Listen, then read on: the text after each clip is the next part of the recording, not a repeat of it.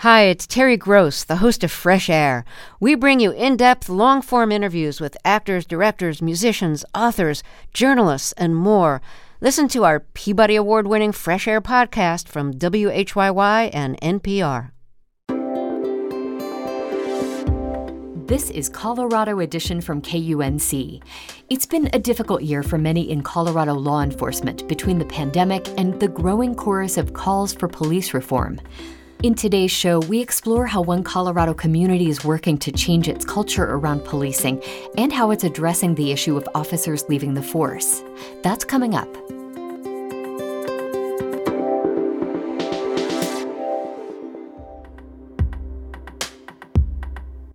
You're listening to KUNC's Colorado Edition. I'm Erin O'Toole.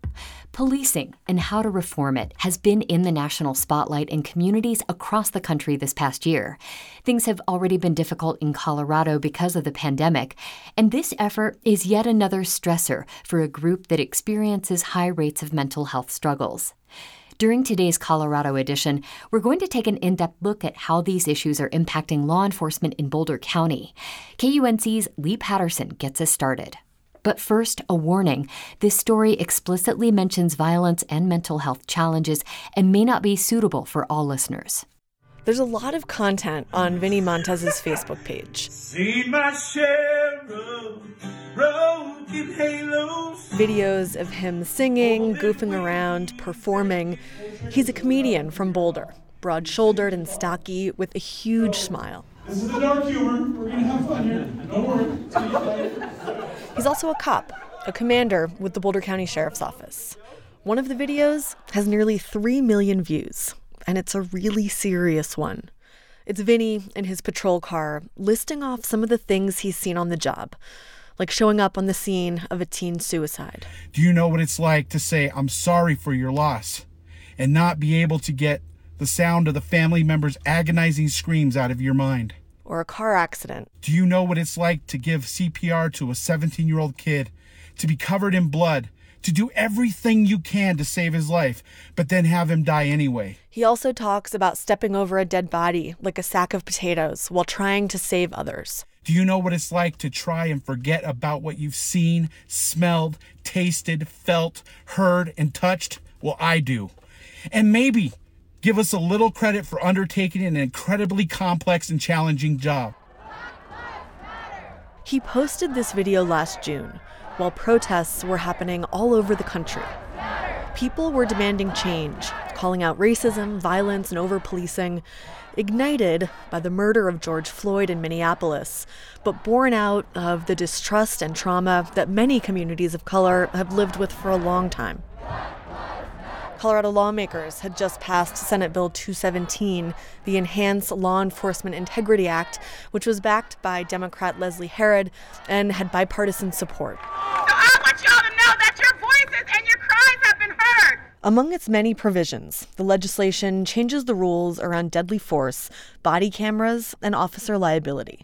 I felt like we were on an island for a little while, and I felt like we were alone. Mostly because of messaging like ACAB. All cops are bastards. You're seeing a lot of social media, calling for the defunding of cops, and you see people marching in the streets saying, "Kill the cops." Wow, that's a lot to take in. Add in the COVID-19 pandemic, and you had the perfect recipe for low morale and struggling officers.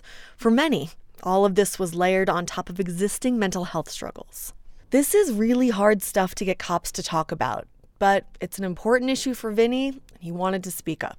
I didn't want to make a video that was attacking anybody because that doesn't help things. I just wanted to share my perspective. And I want people to know that these men and women, they're battling with things. In a 2018 survey conducted by NBC News and the Fraternal Order of Police, a national membership organization, nearly 80% of officers reported overwhelming stress on the job. A majority say this has led to lingering emotional issues, like becoming easily angered, trouble sleeping, and relationship problems. It was a heavy season. It's been a heavy season for about a year and a half. That's Boulder County Sheriff Joe Pelley. He worked on the police reform bill at the request of other sheriffs in the state. I got engaged in that, and that turned out to be a marathon, high-stress deal. And in the meantime, our county's covered with ash and smoke from the wildfires. It was dark. The Boulder County Sheriff's Office offers a variety of mental health services, like therapy through an employee assistance program, but much of it is voluntary. The department doesn't require yearly behavioral health screenings. Some counseling is required, though, following certain traumatic events. We've done a good job of making services available, I believe. What we haven't done a good job with and what we're trying to develop right now is that level of self-awareness and self-assessment. But Pelley's employees have been getting more help since the start of the pandemic. The department's chaplains and peer support teams have been busy. They're doing more outreach. And the department contracts with a team of psychologists whose workload has doubled. All of this is going on, and then in March, this. We begin tonight with the horrific scene playing out late today in Boulder, Colorado. The King Soopers shooting shocked the community. He went in the store. Oh my God. 10 people were killed by a gunman, including an officer with the Boulder Police Department, Eric Talley. And I have a couple of deputies who were at King Soopers and who were shot at and who had to help recover Officer Talley and stand guard over him. And they're hurting. So we're trying to help them as best we can and keep them engaged with professional assistance. This is one of the places many cops can go for help. So I'm the wellness director for the Colorado Fraternal Order of Police. Rebecca Allenson, who was a police officer herself for 18 years, says the need for counseling has gone through the roof over the past year. The fragility of the officers needing the services has increased. You have a very big gap between the officers' experience and then those members, those vocal members on one side who very much think that it is all about violence and it is all about, racism. And I think the truth is somewhere in between. Researchers surveyed officers in Los Angeles and Columbus, Ohio, following protests in those cities last summer. They reported high levels of stress and universally low morale. Protesters described police aggression towards them, using chemicals and rubber bullets. Researchers recommended that leadership address everyone's trauma if they hope to reform policing. The situation varies across the country. Many communities experience small or sporadic protests. Allenson says here she's seeing pre-existing trauma coupled with new stressors, pushing some officers to take time off from work. It's impacting my family. It's impacting my ability on the job to be cognitively sharp so that I can be safe, so I can keep other people safe. How related is mental health and wellness to being able to serve properly? 100 trillion% related. And this is the part that we are not talking about. And that's why mental health for the officers, in my opinion, needs to be where we put the money. Little research exists showing a direct link between poor mental health and harmful outcomes like excessive use of force. Instead, many advocates and citizens have argued for solutions like less policing and for routing law enforcement dollars elsewhere. Darren O'Connor, the Criminal Justice Committee chair for the NAACP of Boulder County, says these solutions can coexist. Defund the police isn't saying end the police force. It's apply them appropriately. And it's appropriate to have police officers who are in a good mental state. But he says the reform priorities for this NAACP chapter focus on implicit bias, jail conditions, and giving police oversight groups real enforcement power. State Representative Leslie Herod argues that officer well-being has already been a part of the national conversation. We saw the officers who were involved in the January 6th riot at the Capitol. 4 have since died by suicide. We need to have ongoing psychological evaluations for our officers just to ensure that they are fit to serve and to protect the community. Starting in 2018, Colorado lawmakers have made millions of dollars available for officer mental health services. But getting officers to use services is a persistent challenge.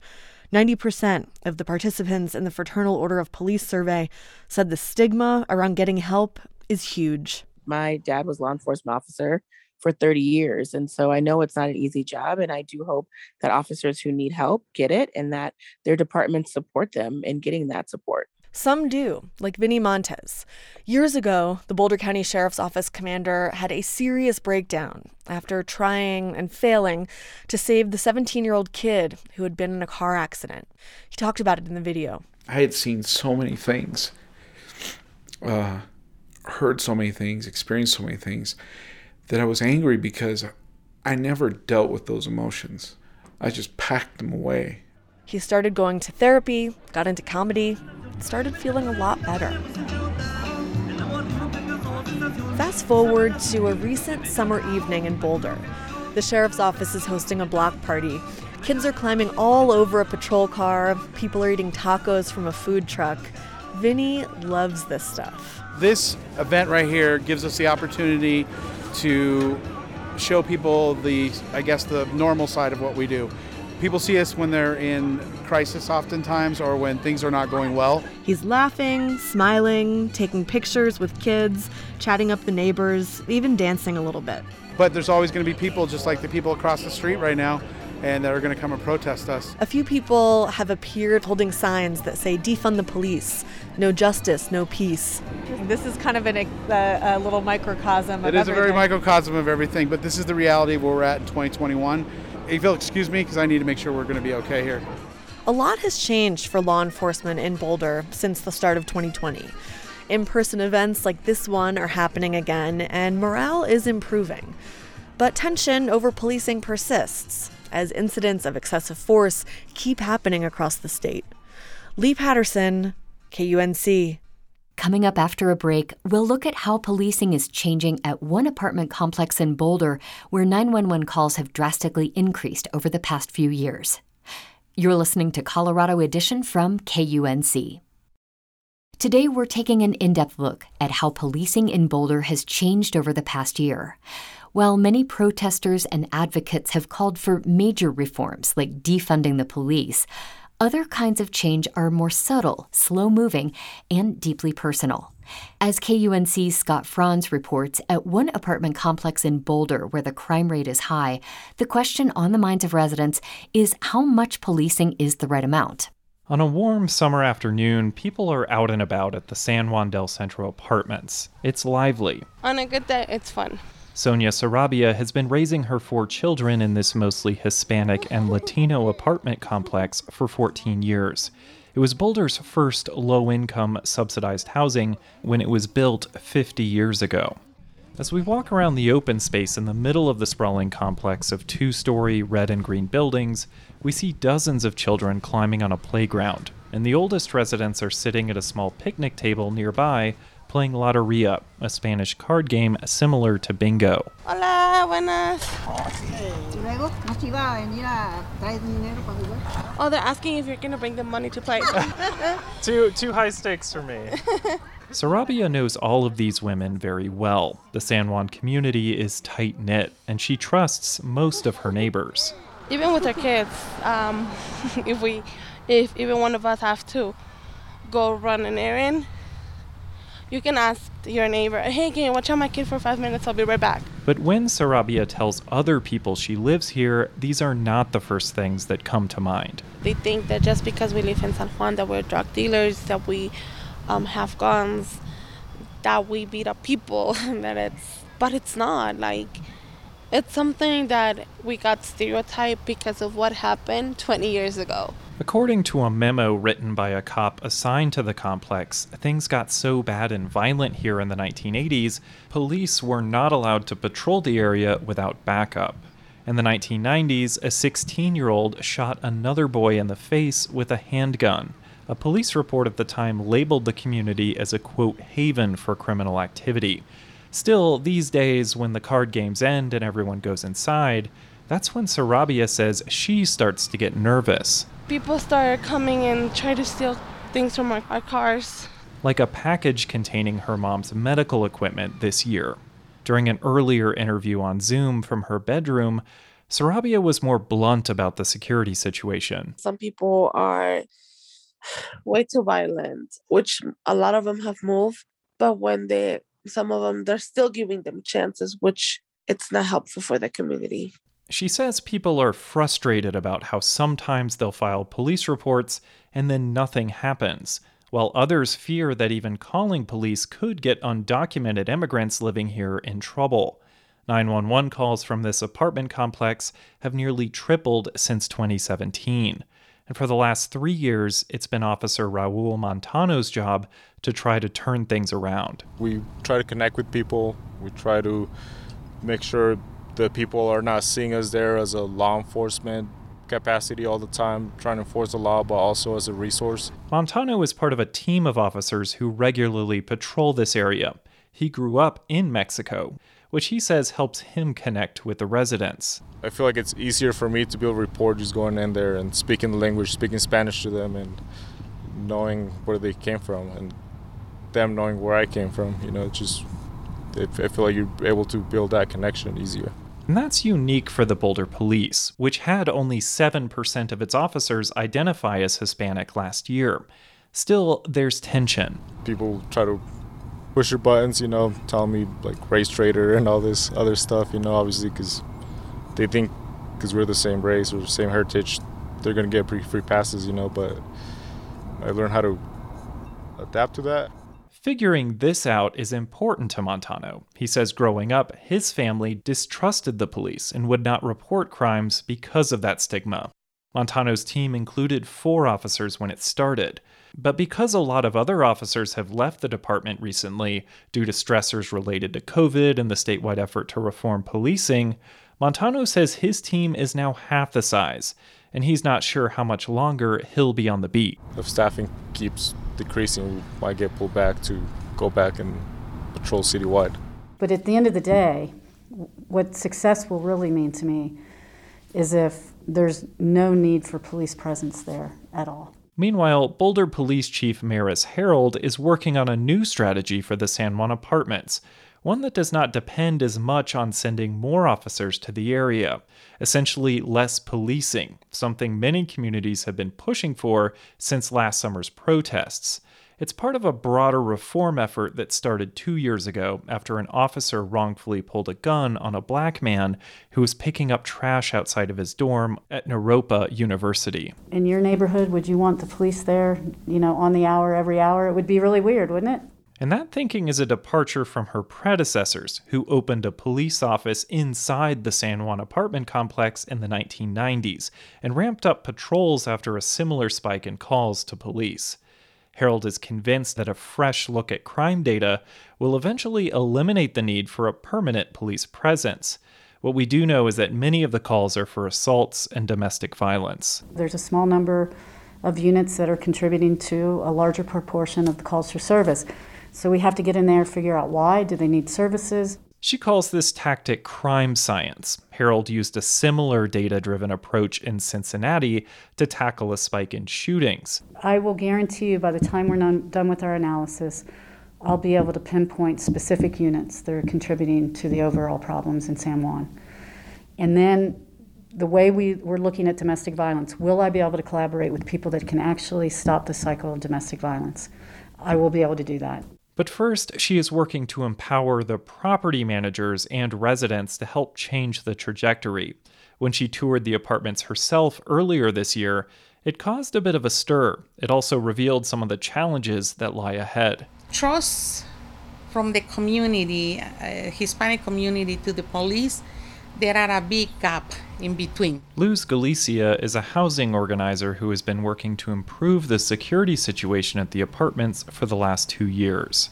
She said some residents were initially suspicious when they saw the city's top cop in their neighborhood.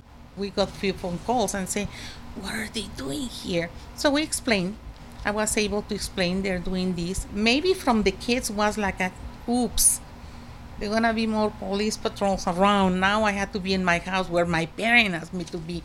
But for the parents of this community, it was a relief to know that there were more patrols, security patrols. Galicia also helped the San Juan community create a brand new leadership council, or a more informal homeowners association to advocate for the residents. That led to the group sending a letter to the property manager of the San Juan del Centro apartments with a long list of concerns ranging from broken locks in common areas to drug deals in parking lots. My dream is to work in collaboration with them, because if you just work with one part of the team, it's going to be hard. Galicia says many residents are also asking for more help from the police department. The pandemic interrupted another series of meetings this year that were going to connect residents with law enforcement, but new connections are still being made over Zoom. Well, now Chief Harold knows that there is a problem, but she doesn't have magic. And that includes elevating residents like Sonia Sarabia, who says she will keep speaking out about the security concerns, despite worries she will ruffle some feathers. We reached out to several other San Juan residents and the property manager, but Sarabia was the only one to come forward. She's viewed as a spokesperson for residents about their security concerns. I want to help my community, and for my community to feel safe again and be able to walk at any time of the night and feel like, oh no, nothing's going to happen to me. That's what I wish for. And at a time many are calling to defund and limit police presence, Sarabia is asking Chief Harold for the opposite. We want for them to be present, and that's our next step, to get more of our residents to get together and then arrange a meeting with her so we can start taking action. Meanwhile, Chief Harold says the city has assigned a new data analyst who is diving deeper into the calls at the apartment complex to help guide a more targeted approach. And they're actively shifting to less policing, instead bringing in social workers and other city departments to take on some of those roles. Scott Franz, KUNC. Before we wrap up, we sat down with Lee and Scott to learn what the Boulder County Sheriff's Office and the Boulder Police Department are doing to recruit new officers, since both agencies are seeing a record number of personnel leaving. Lee, is this trend of losing officers happening everywhere, or is it unique to Colorado, given the state's police reform legislation that was passed last year? It's a little hard to generalize. According to a recent national survey by a group called the Police Executive Research Forum, there's been an 18% increase in resignations and a 45% increase in retirements. In Colorado, I did talk with other departments, Aurora PD, Boulder PD, Steamboat PD. They've all reported major departures, over the last year or year and a half. The tricky thing is that statewide numbers don't actually reflect this trend. The number of separations reported to the Attorney General's office last year was actually down slightly compared to the previous couple of years. What do the sponsors of Colorado police reform legislation make of the fact that some departments are losing people? Representative Leslie Herod was one of the prime sponsors of the police reform bill, and she's skeptical that the legislation has much to do with these early retirements and departures because she says departments in other states without recent reforms are losing officers as well. And so what that says is that specific reform efforts aren't actually contributing to the attrition. She basically thinks there's been a culture shift, that attitudes towards policing have changed. And I attribute that to the excessive use of force cases that we're seeing and the body camera footage that we're seeing of law enforcement officers harming the community. A lot of folks just don't want to associate with that and that kind of profession. And so I believe that the reform efforts that we're doing here in Colorado will eventually lead to better recruitment for higher quality law enforcement officers. Scott, how is recruiting going a year after lawmakers passed all of these reforms? Well, Representative Herod is correct that some departments are starting to pursue a different cast of officers. They think that, recruiting a different type of officer is key to their reform efforts. For example, in Boulder, Police Chief Maris Harold has a goal of recruiting 30% women officers. She says studies have shown that female officers don't use force quite as often as male officers do. But on the other hand, Chief Harold also tells me that recruiting right now is really challenging, and meeting those goals is going to be tough. The combination of the pandemic, the policing crisis after George Floyd murder, all of it adds up to it's a very hard time to attract talented people. I also want to ask about the diversity of candidates. Some departments are trying to make their police forces more representative of the communities that they serve. How are those efforts being affected? Chief Harold says her department is not as diverse as she would like it to be. She says there are recruiting challenges in Colorado, but she stresses that she wants officers with a diversity of perspectives, people from different countries, backgrounds, different professions before they join the force, and ultimately well-educated. And research does indicate that the more education an officer has, the less likely they are to use physical force. Lee, let me bring you back in here for a moment. How have departures and then trouble hiring affected operations? Well, I think the situation is constantly changing, but Joe Pelley, the Boulder County Sheriff, did say that staffing shortages have made it more difficult to prevent some types of crimes, like auto theft, for example. On the other hand, that department is making do with fewer people. Pelley described creating an online reporting system for low-level issues like losing a license plate, rather than sending out deputies to respond to those calls. And Pelley also says that hiring within his department has stabilized somewhat. Thank you both so much for joining us. You're welcome. My pleasure. That's our show for today. I'm Erin O'Toole. Our production team includes Henry Zimmerman, Tess Novotny, Alana Schreiber, and Ray Solomon. Brian Larson is our executive producer. This is Colorado Edition from KUNC.